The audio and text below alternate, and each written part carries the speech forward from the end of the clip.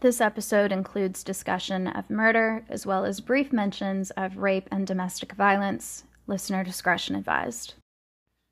Welcome to episode 118 of Kentucky History and Haunts. I'm your host, Jesse Bartholomew, and I have to start by admitting that I have made a big mistake.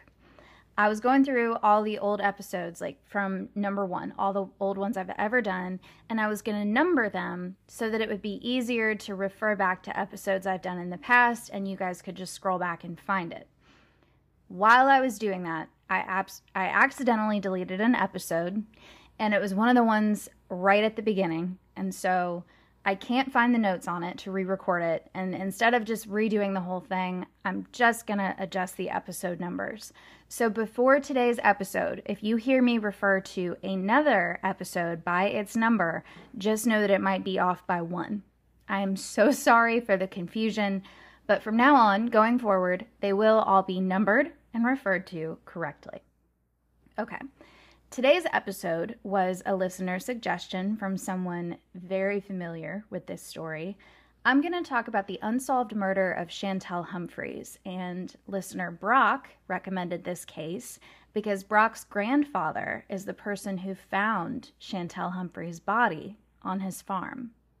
Now, this case ended up causing a lot of tension between both state and local police, the judges that were involved, the Commonwealth's attorney who prosecuted the case. It was really dramatic. It created a lot of problems between these different entities. So let's get into it. This is the murder of Chantell Humphries.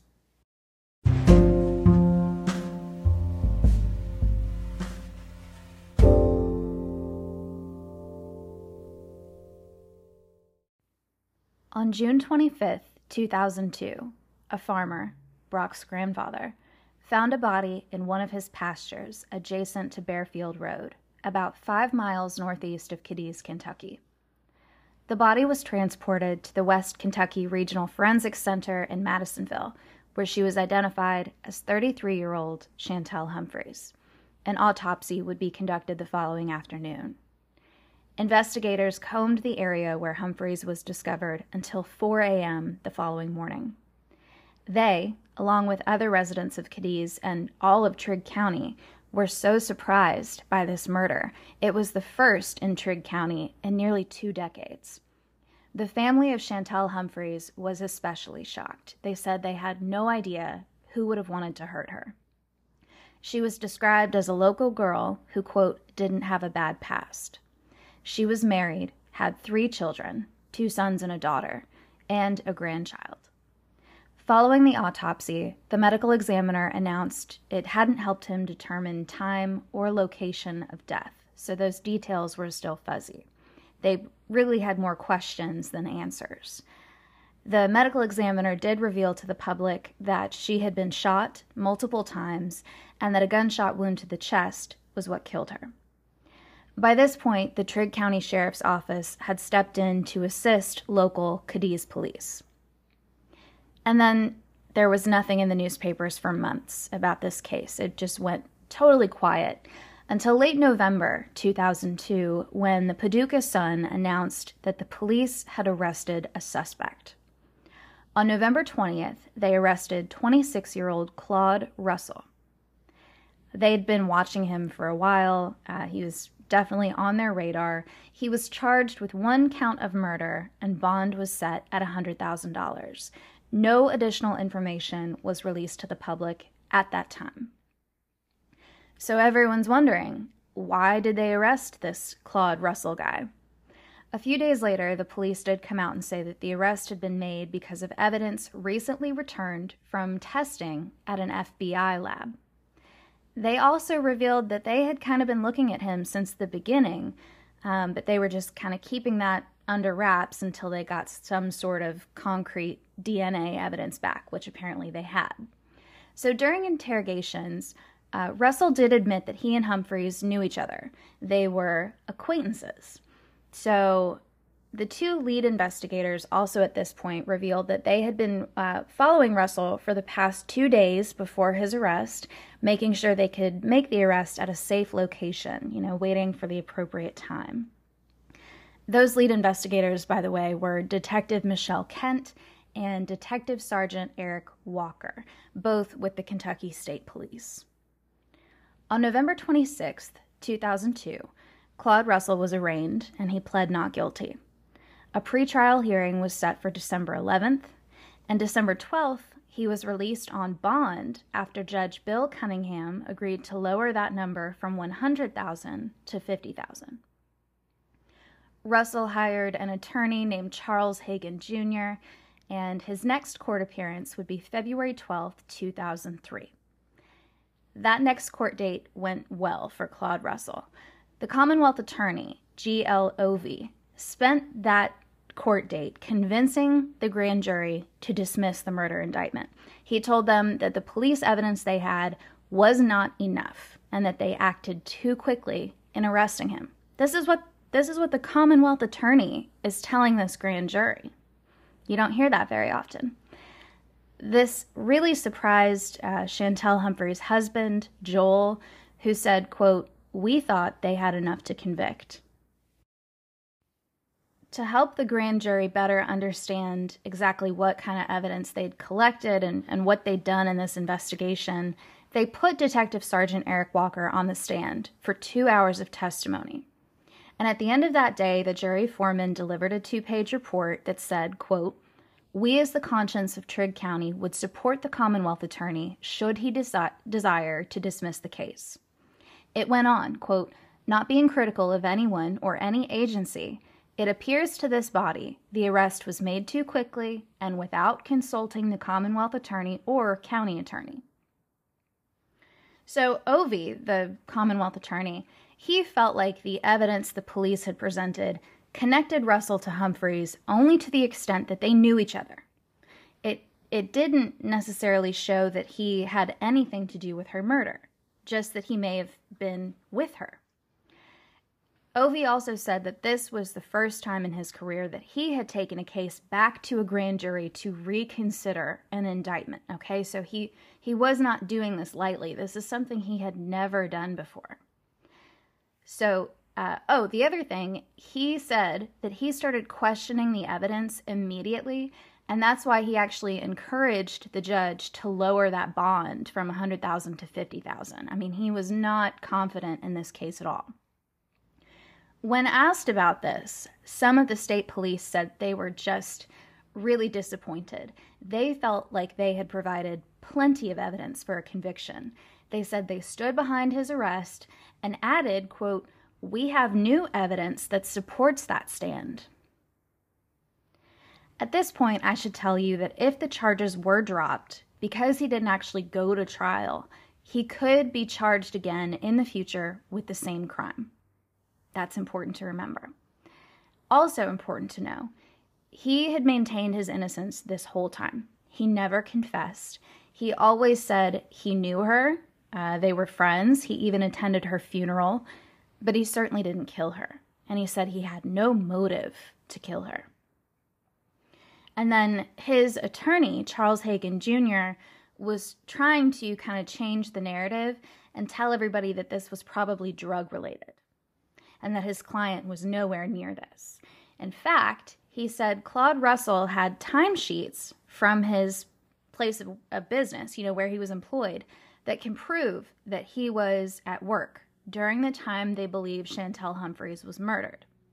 In fact, there was an accident on the way to work that day, and some police officers waved Claude Russell by, and they might even be able to remember that and recognize him and confirm that he was on his way to work that day. So just then, Claude Russell was looking like he had a pretty good alibi.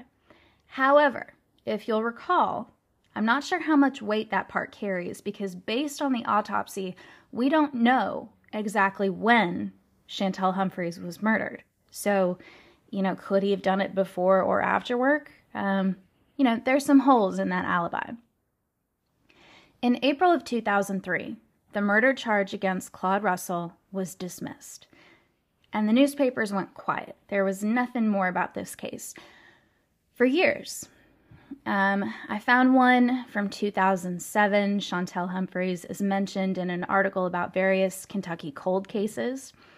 Also in 2007, I think the Kentucky State Police put out a little alert in the newspaper asking for tips if anybody had information, but nothing happened, and it stayed that way until July 2011. Claude Russell was arrested and charged with the murder of Chantell Humphries again in July of 2011, almost a decade later.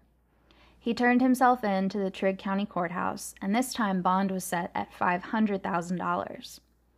G.L. Ovey was still the Commonwealth attorney, and he made a statement that several pieces of new evidence had come to light that, quote, filled in the final pieces of the puzzle needed to return a solid indictment on Russell.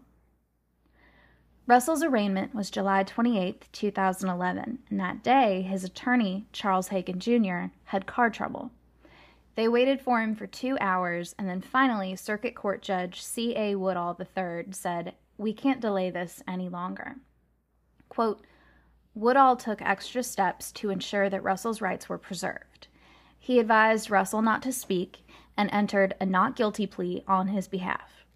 He noted that Hagen probably would have waived the formal reading of the indictment against Russell, but he read the entire document into the court record and noted that capital murder is punishable by 20 to 50 years or life in prison. Ovey said he did not see evidence of aggravated circumstances in the case that would allow him to seek the death penalty.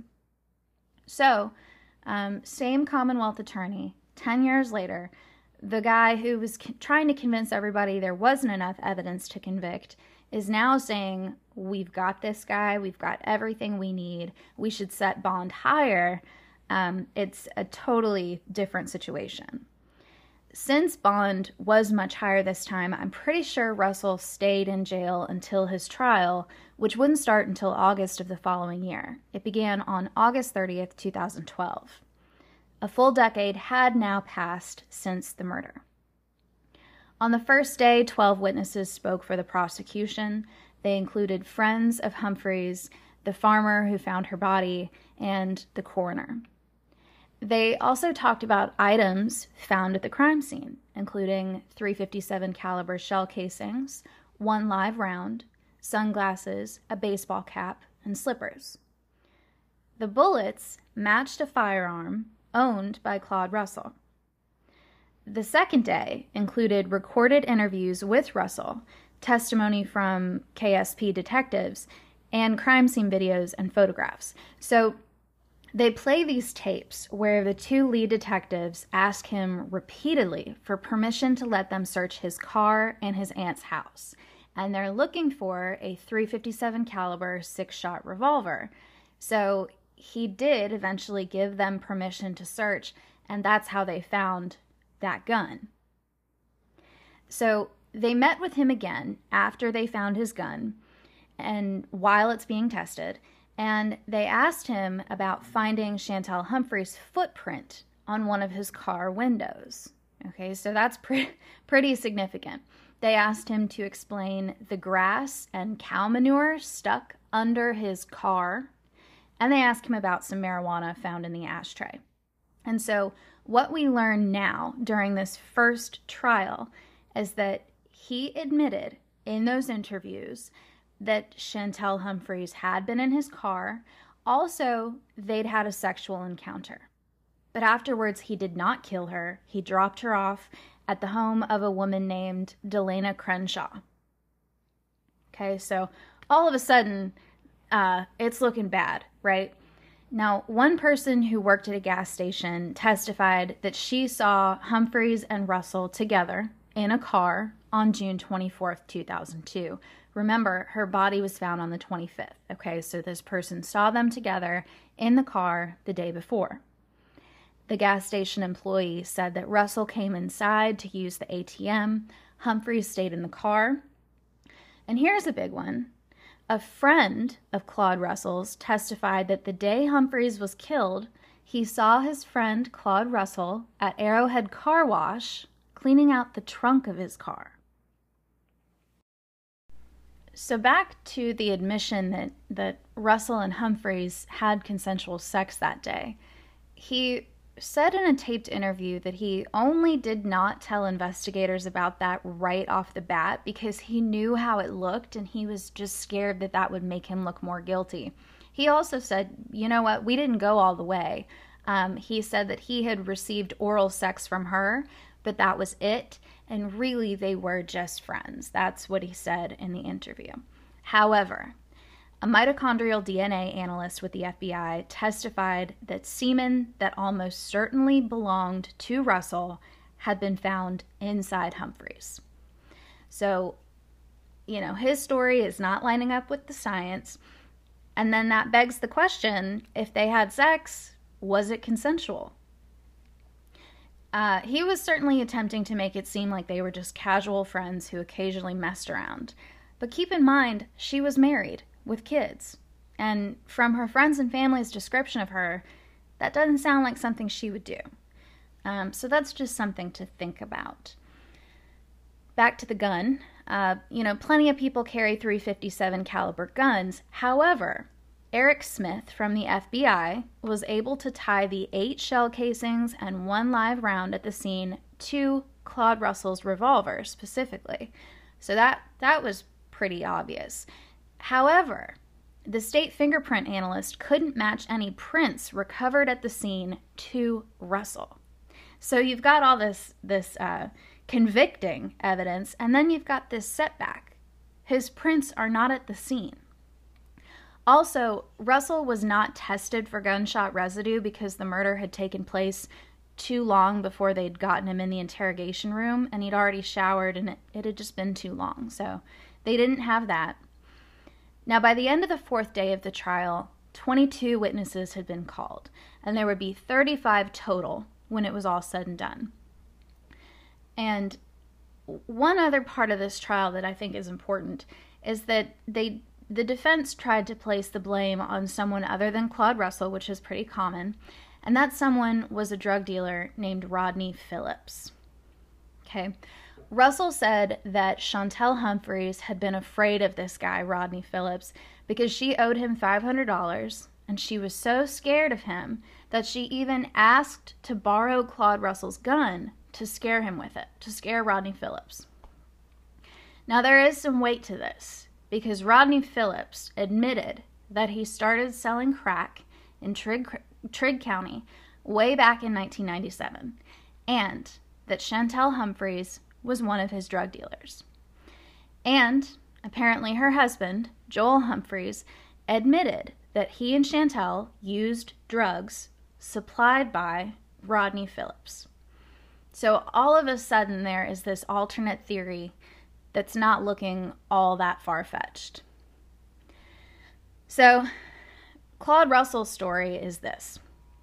Humphries went over to scare Rodney Phillips with this gun she'd borrowed from Russell, but they ended up killing her when she went over to do this. And then the next day, Rodney Phillips returned his gun to Claude Russell and said, look, if you tell anybody about this or go to the police, we're going to kill you too.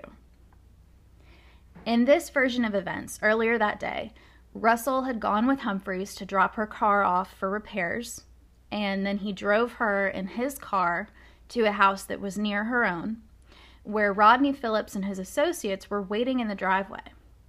And then Mr. Russell said he tried to give her a call the next morning, but she didn't answer. Rodney Phillips denied ever returning a gun to Russell. He also denied having a sexual relationship with Humphries, even though a mutual friend testified during this case that they did have a sexual relationship. So it sounds like she may have been sleeping with this guy who was supplying her and her husband drugs. It's really turning into a messy situation. And if you're wondering why Phillips would even admit to any of this, he was already serving a 7-year prison sentence for drug dealing, and he probably got rewarded for his testimony, or didn't have anything to lose, would be my guess. One of the lead detectives that was on this case from the beginning, Michelle Kent, said they actually did look at Rodney Phillips pretty closely, and they did examine his car, but they didn't find any physical evidence linking him to the murder. Remember, Claude Russell had manure and grass stuck under his car. So back to Russell. Another witness was Hollis Alexander, who lived in the area where the body was found. Hollis Alexander. And he said the field where she was found had been used by his family previously for tobacco farming. And Russell, what a coincidence, used to work for his family as a tobacco farmer. And he would have been very familiar with that location. So that's not everything, but that's kind of the highlight reel of the trial. And on September 10th, 2012, Judge Woodall declared a mistrial. He said the jurors were split 8-4, but he wouldn't say in which direction they leaned. Ovey said, quote, "We will almost certainly be doing this again." So, a little pause from the main story here to talk about what happened with the Trigg County Sheriff that was involved in all this a little bit. So, this is some of that drama I was talking about at the beginning between, departments and whatever. So, the sheriff, Ray Burnham, had offered up his own personal reward money in 3 unsolved murders. This guy was dying to solve these crimes. He was determined. And in December of 2012, he was subpoenaed. Commonwealth Attorney Ovey filed a motion to subpoena Sheriff Burnham to bring his files, notes, and phone logs from the Chantell Humphries case. Now, this Sheriff Burnham had not been getting along with the Kentucky State Police, not by a long shot. At the time of the Humphries murder, he was a state trooper, and his desire to find her killer, he said, was one of the reasons he ran for sheriff. But this subpoena really upset him. He said, you know what? All they had to do was call and ask for all this stuff. They didn't need to get the court involved. Ovey was concerned with the behavior of Sheriff Burnham in regards to him offering money out of his own pocket for information on these cases. He thought that was inappropriate. And because Ovey was afraid that Burnham actually was getting information relating to this and other murder cases, he was worried that Burnham wasn't passing it along, he wasn't sharing it with the police. He was kind of turning into this vigilante character that was just doing it all on his own and not cooperating with the police. Of course, Burnham denied this adamantly. He said, I would never withhold information from my colleagues. So in December of 2012, a judge did order the sheriff to turn over all of the evidence he'd collected, and he did. And nothing came of it. There was nothing there that was oh, you've been concealing evidence. But it was the situation itself that just kind of added this dramatic element to what was already a big deal in the area. So I just thought I should mention that. But things were pretty stagnant after that mistrial until January of 2016. So, a couple more years later, when Russell was put back on trial again for the murder of Chantell Humphries. And this time, Commonwealth Attorney Ovey asked to recuse himself. Here's where things take yet another turn. Now, the Commonwealth Attorney, who had been involved in this case for now well over a decade, was replaced by Attorney Blake Ross Chambers, and this trial would have a whole new angle. Kentucky State Police Detective Steve Silfies admitted in court to having investigated Russell without considering any other suspects. He was also, quote, questioned about leads suggesting another possible suspect, Hollis Alexander, who was the chief of police in Cadiz before becoming judge executive. Now remember, Hollis Alexander was the one who testified that Russell used to farm tobacco near where the body was found. And all of a sudden, is this a frame-up? Is this a frame job? What's happening? So Silfies admitted that Kentucky State Police really didn't follow up on any other leads while Russell was sitting in jail because they were sure that he was going to break down and confess. And then he never did. And in a very spicy twist, that sheriff, Ray Burnham, the one that everybody was having problems with. He requested a DNA test be conducted on an unborn fetus Humphries was carrying for a comparison with an unnamed government official. Because, oh yeah, by the way, Humphries was pregnant. Yeah, I think it's crazy that in all the articles about this case, nothing mentions that she's pregnant until this one in 2016. It's bonkers. And now they're saying, we think all of this was a cover-up because she was involved with this guy who was a police officer and a government official. So it's kind of crazy. So anyway, I think somehow Russell was out on bond again during this trial, and I'd love if someone could confirm that for me, because this is the strangest ending to a story that I think I've ever done. The newspaper articles just run out after this. They stop. The next one that really has any information is from 2018, and it says, Trigg murder suspect arrested for domestic assault in Hopkinsville. So it says there was a disturbance. Claude Russell was found yelling at this woman. He was observed through a window grabbing and shoving her, and then he fled out a rear door when officers knocked and identified themselves, and he was caught after running into a nearby apartment building. So he was charged with 4th-degree domestic assault and evading police. And at the end of this article from 2018, it says his murder charge is still pending, which is a little confusing to me because that second trial started in 2016. So I guess this is a really long trial. I mean, I'll be the first to admit I'm a little confused about this timeline, and if anybody wants to clear it up, that would be great. But it's so weird that this case got so much coverage, and then once this new angle came out about this government official, it's like buried. There's nothing written about it. What I could find, there's one more article from 2020, and it says that in 2019, the case against Claude Russell was dismissed. So I do know he wasn't convicted. And this time, the case was dismissed with prejudice, which means he cannot be tried again for the murder of Chantell Humphries.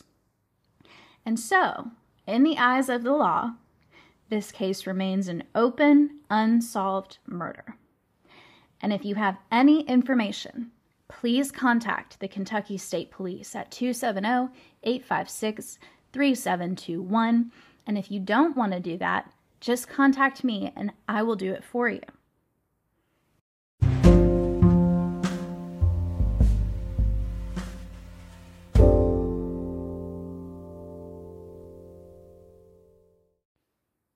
That is the unsolved murder of Chantell Humphries. Thanks again, Brock, for recommending this story. I'm sorry that your grandfather was the one to find her. I'm sure that is something that sticks with him to this day.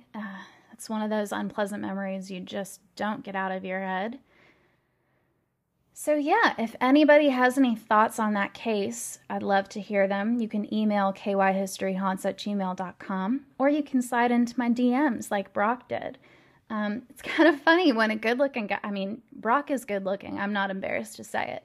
And when I saw him in my DMs, I thought, well, yeah, I will go out with you. But no, it was a topic suggestion, which is also great. So yeah, you can reach me that way. Gosh, that's going to be embarrassing. I'm not going to edit it out. It's fine. All right. So yeah, follow on social media if you're not already. Kentucky History and Haunts on Facebook, KY History Haunts on Instagram. Thank you, as always, for listening. And until next time.